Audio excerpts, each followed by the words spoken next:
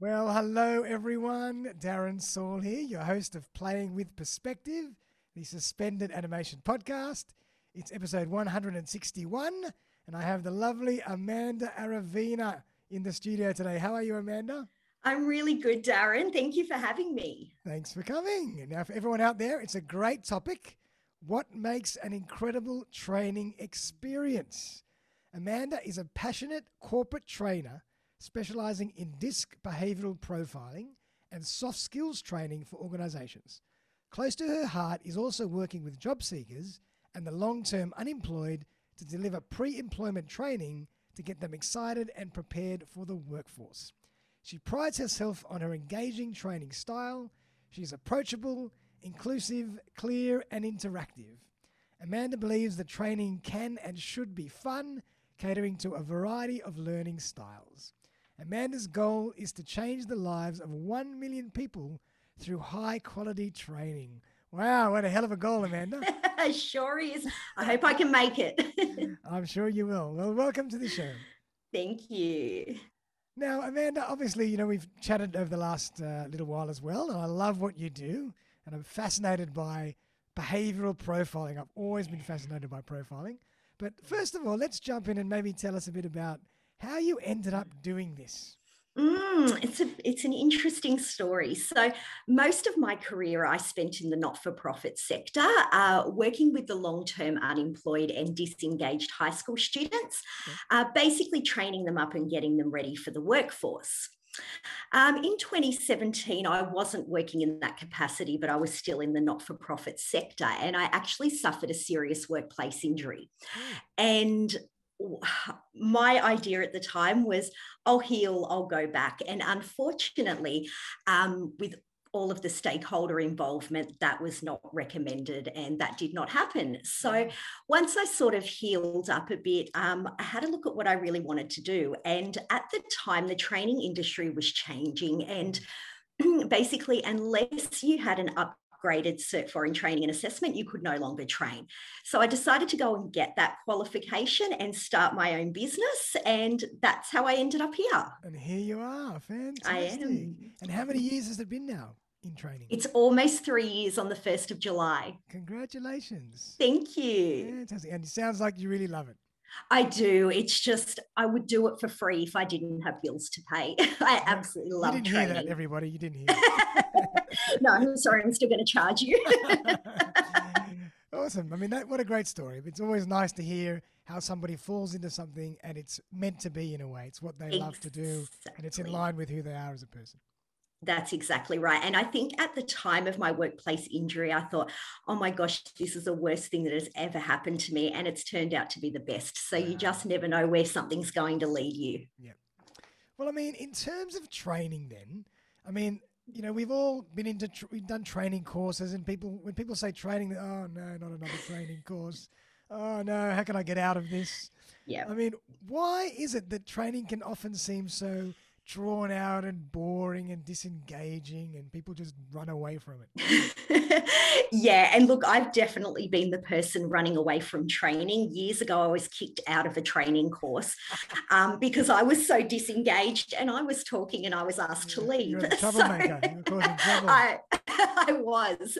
I think that it can be such a drawn out, boring process for a number of different reasons. So probably the first one is that trainers aren't taught how to deliver training. When you go through a training and assessment Cert 4, you're taught how to be compliant with ASQA, you're taught about how to put things together, but you're not taught how to deliver. And not everybody is a natural deliverer of training. I think the other thing that happens as well is that the person organising the training has objectives and an agenda, and sometimes they can think the only way to meet those objectives is with 100 PowerPoint slides that tick all those boxes, whereas there's so many different ways to deliver training. And I think finally the third one is that there's different learning styles. So there's visual, there's auditory, there's kinesthetic, and as a trainer, it's really important that we cater to all of those learning styles. And while we can't do it for everyone all of the time. If there's a little bit of each in your training program, people will be more engaged with it. And I have a lot of fun. I have a lot of activities, and I think it's really important that it's just fun. Yeah, and I think you've touched on a really good point. I mean, just because people know the content or they're knowledgeable about whatever the subject is, doesn't always mean they're great teachers or trainers. So, exactly. As you say, to deliver something and to communicate something and inspire people on the other end to really take on board what you have to teach is another gift. Yeah. It's another whole art form. I agree. Absolutely. Yep, so true. And so then tell us about you. What makes you so different? How do you run your training that's so different? Well, I run my training, first of all, by making sure that everybody that enters the training room is greeted, that I'm friendly, that I'm approachable, because at the end of the day, nobody wants to go along to training to look like a fool in front of their colleagues. And the trainer has that capacity to do that. And, I've seen it happen where they'll ask a question and somebody will answer and they'll go, nah, that's wrong.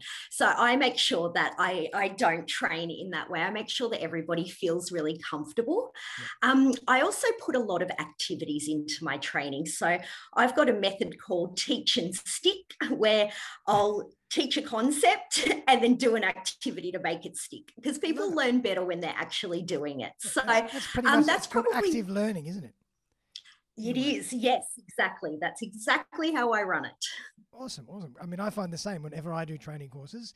As soon as I've put something into practice, it's almost cemented in my head. Otherwise, it's just theory and it just disappears. That's exactly right. The amount of training courses I've done that are just theory and they give you a nice workbook and I chuck it in the bin on the way out, and I've learned nothing. Awesome. So that's your style, and obviously you're very bubbly and full of energy, and I can see you probably make your training fun and interactive as well. I definitely do. I think that's probably the main thing. And for me, student experience is paramount. So, some people take the bums on seats approach. Let's just get everybody in and hope for the best. Whereas I'm sort of like, well, let's give a great student experience. So they tell all their friends and all their friends want to come along. 100%. And wow, that's such a good point. Just like in anything, referrals are everything. And if you really give people the experience, it's amazing what happens. That's exactly right, Darren. And they might come back for more. They might. You never know.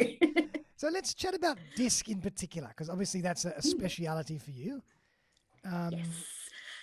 There are so many different types of behavioral-based profiling systems. I know there's Myers-Briggs and there's... there was even one that I read, it was called... Is it Larry Little or something?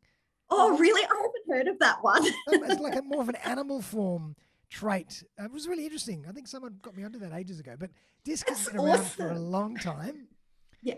And I remember doing DISC profiling years and years ago. So why is DISC still here? Why is it so good? And why is it that DISC has stood the test of time? Yeah, great question. I think for a few reasons. So DISC is pretty simple. There's 4 different behavioural profiles that people will fall into, as opposed to 20. So it's easy to remember what your profile is. And I think that DISC is easily recognised by the colour system. So because it's coloured for each profile, there's 4 colours in it. That's how people remember DISC. And I often get asked, is that the coloured profiling tool? And I'm like, yes, it is. And that's how people know it. And can you pick somebody just by talking to them for 5 minutes? Or do you really need to, to a degree, I'm assuming? Yeah, no, I think that I can. I think I've got a bit of a knack for that. Although my dad asked me the other day what I thought he was, and I got it totally wrong. But I think my dad's different with me than he is out in the world. So that's probably why that happened. But yeah, I get a pretty good sense just from talking to people. And I think sometimes people will fall into different categories depending upon the situation. They're not particularly comfortable. They might sit back. I know for me, I tend to be a high I when I'm training, because I have to be, and I'm bubbly and all of that. But I'm actually not an I on the DISC profiling. So there you go. Is that right? Fascinating. It is. I think I did it years ago, and I'm a mix between an I and an S or a C. I don't know which one is which. I could see you as an I and an S, Okay, definitely. okay. What's Yeah. the S component? Maybe tell us a bit more about the actual four parts of DISC, so people out there that aren't that familiar with it can really understand it. Yeah. Yeah, absolutely. So the first profile is dominance. These people tend to be really results driven. They're quite competitive. Sometimes they can come across as really abrupt. There is influence, which is the I one. And these people are super bubbly and they make everybody around them feel really comfortable, and they're very, very positive, which is where I can see the I for you, Darren. And also the S, I can see why you'd fit into that. So the S is the steady behavioral style. And these people are really, really lovely. They're just supportive. They're people. They want everything to be fair and that sort of thing. So they're just really gentle people. And then the C is a really compliant personality. So you often find accountants are Cs because they have to be. Right. And they're very, very logical. The Cs, they don't like too much emotion. Right. So Which there ones you go. which ones would be more towards the perfectionism slant? Would that be C? Definitely the C. Yep, definitely the C. They just love everything to be accurate. Right. If it's not, watch out. Okay. Okay. And so DISC obviously has been around for so long, but because it's simple, there's only four categories, it's color coded, it's logical, it's just stood the test of time. Exactly. And would you say that most companies are Yeah. still using DISC as their major profiling system these days? I think quite a lot still are. There are other ones sort of popping their head up, and not so much profiling tools, but more psychometric testing. I think a lot of companies are using that sort of platform. But DISC is still definitely out there because people remember it and they know it. Yeah. And also you can get very different levels of extensivity in terms of DISC profiling. I've seen DISC surveys that are just one page, and I've seen ones that can take 45 minutes. Absolutely. Yep. So the ones that I work with, I've got a sort of a basic workbook one that's really, really great. But the extended profiles that I do, I think they're about 15 pages long, and they actually match people to different career paths and things like that. So it's really super interesting. And it shows on this particular profile where you might sit in your personal life versus your professional life. And yeah, it's super interesting. Oh, wow. Fascinating. I love that stuff. And so yeah, me too. is DISC the main area that you work, or do you work in a few other areas as well in terms of training? Yeah, so I do a few other areas. So DISC, I'm really passionate about, and I just love it. I find it so interesting and fascinating. And I've seen some really great things happen within organizations when people understand DISC. I do other soft skills training at, some point in my training career. I fell into content development. So if an organization comes to me and has a particular need, providing it's not, dissecting frogs or something I don't know how to do, I can put content together and deliver that for them. And I also, actually, I'm going to get to that a little bit later because I know it'll come up a bit later, but I still do work with some unemployed people, which I love. Okay, fantastic. So tell us a bit more about how you work. Do you work one-on-one? Do you work corporate? Do you work online? Do you work globally? How do you tell us more about how you actually work, engage your Yeah, so I work nationally and I usually run it face-to-face. If it weren't for COVID, I'd work globally. So it was interesting when COVID came round because my work just stopped. There's no more face-to-face training. There's social distancing. Yeah. I can only train 3 people at once in a room.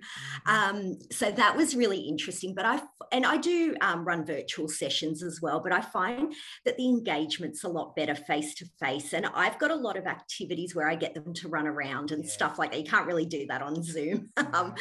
So yeah, that's pretty much how I work. Okay, all right, fantastic. Well, I'd love to hear just a little bit of a story. I'd love a good case study because my audience loves a story and I love a story. Tell us a bit about, maybe a couple of examples where you've gone in to corporates or even an individual, and you've trained them using a lot of these different profiling techniques, and it's changed their life. Awesome. So the first one that comes to mind is a not-for-profit that I ran this training for earlier this year, and their team is quite remote. So they were all together for a 2-day conference, and they had me come in and run half a day training for them. And it's really interesting. The feedback that I got was exceptional. And just even watching the change in people as the training progressed, you know, the high Ds were sort of sitting back like, and then by the end of it, they knew and everybody else knew that they were a D. And so they started to, I guess, change the way that they were communicating with each other. And I had a follow-up session, as I always do. So every time I run training, I run a follow-up session a few weeks later to make sure that there's no, you know, further questions or things that people aren't sure about. And only one person came to the follow-up session, which is actually a really good thing because it means that they've got it. And the person that came just wanted to let me know how well they're working as a team remotely now that they've done this. So that was really cool. Well done. Well done. Well done. Yeah. And could I share another case study? Because this one is really close to my heart. So I'm contracted by one of Australia's largest retailers to run their Indigenous pre-employment program. Yeah. And it's basically a 3-day program. We go through induction, but we're also building their confidence and excitement for the employment opportunity that they're going for. Yeah. And from the number of people from walking into my class to getting and keeping a job is a 92% conversion rate. And it's not about conversion rate. It's about 92% of those people were able to start a career with this place and be able to support their families, put food on the table. And that means so much to me. I love this program and I think I'll do it forever. And so then that's fascinating. Let's expand on that. How do you think what you did gave them the ability and the skills and maybe the aptitude for that to happen? Well, I think that when they come along, they're scared and they're also not very trusting of the opportunity. And a lot of people who have been long-term unemployed have been placed into jobs that aren't right for them and almost set up to fail. So I think they'll come in and, you know, they'll go, oh, I don't really know about this. But once I can connect with them and really explain what it's all about, I can see those light bulbs going off, and they love the DISC component of the training as well. We do a bit of DISC in that. Yeah. So I think it's really about building rapport and trust and supporting them on their journey, not just another ticker box. Yes, I've come along to training. It's like, no, this is like a really great opportunity for you for the rest of your life and for your family. Yeah. So, yeah. And I suppose if, you know, from a job seeker point of view, if you understand yourself better, you can know that maybe you shouldn't be pursuing those type of roles, but you should be pursuing these types of roles, and you'll have much better success. That is exactly what happens. So when we go through the DISC part in this particular training, we talk about the different roles within the organisation that each profile would be suited to. And then when they're going into the store to, you know, work, they actually communicate that with their manager. You know, I'd like to work in this department or that department. And yeah, they get the best fit for themselves. So that's really good. And vice versa, I suppose, for the managers, if they can recognize who's going to fit and who's not going to fit. I mean, exactly. You know, behavioral and psychometric testing has been around the corporate world for years. Yeah. And it's about and it's about how you use it as well. You know, some people use things like DISC to pigeonhole people and say, well, you're this and that's not going to work. But I think if you can use it to draw on the strengths of the individual and have them in the right roles, it's such a great tool. It is a great tool. I love it. Yeah. I love it. Well done. So, Amanda, if people want to get to know more about you and learn more about what you do, what's the best way for them to do that? It's probably to go to the website, because from there they can email, call, social media me. So the website is www.uniqueteamtraining.com.au. Love it. How did you come up with that name, Unique Team Training? Any brainstorming session, or just pulled it out of thin air, to be honest? No, I was trying to capture what I do in a business name, and I thought my training style and what I run is unique. So let's go with that word. I love it. I love it. And Yeah. obviously you're on social media, so you're on LinkedIn, you're on Facebook. LinkedIn and Facebook, yeah. I don't really do Instagram. Nobody wants to see pictures of me every day, and that's about all I'd have. Fantastic. Well, I'll make sure that I put all those links in the show notes for everybody to access. Amazing. Because I think I would love to be in a session where you're teaching DISC and where you're training in general, because I think it'd be very, very entertaining. Absolutely. And it's interesting that you say that, because I might have some upcoming news. Oh, there you go. Well done. Well done. Yes. Well, now, Amanda, thank you so much for coming on the show. Always love it. And, a nice breath of fresh air to be able to talk about training and profiling and, the things that you're so passionate about, because they're so important for everybody as well. So everybody out there that really is thinking about understanding themselves better, understanding their teams better, maybe finding out how to motivate and inspire their teams. Yeah. Profiling sessions and workshops can be incredibly powerful. So I would definitely urge you to talk to Amanda. Thank you, Darren. And I always pleasure. love chatting with you. Oh, thank you. It's such a pleasure. I'm not going to let you off the hook just yet, because at the end of every podcast episode, I always ask my guest to give us something that they're, maybe just some form of some insight or something that they're thinking about, or a little bit of advice to anyone out there, and to how they can make their lives a bit better. So anything that comes to your mind, might be training related, might be DISC related, it might be just whatever's on your mind. Okay, how they can make their lives a little bit better. This is neither DISC nor training related, but it's something that I do every morning. Before I even get out of bed, I'll jump on YouTube and put an inspirational speech on. And I find that just sets me up for the day feeling super inspired and motivated. Love it, love it. I do a similar thing. I put a podcast on every morning. I get up early, and I'm always listening to a podcast, and that kind of sets me up for the day. Absolutely. Isn't it the best? And yeah, it's funny. People will say to me, what time do you get up? And I'm like, I'm up at 5:30 every day. I do go to bed at 8:30 though, but a bit of a nana. I'm the same. I'm probably in bed by 9:30. Yeah. Yep. It's a great way to live, I think. Yeah, I think I've changed. I've totally changed over the years. Me too. I used to be up until 3 a.m. and then up at 10. Wow. Well, Amanda, thank you so much. Thank you, Darren. I really appreciate you coming on the show and sharing your knowledge and your expertise. And I wish you all the very, very best of luck. And everybody out there, check out all the links, check out Amanda's website, and find out more about what she does. Thank you so much, Darren.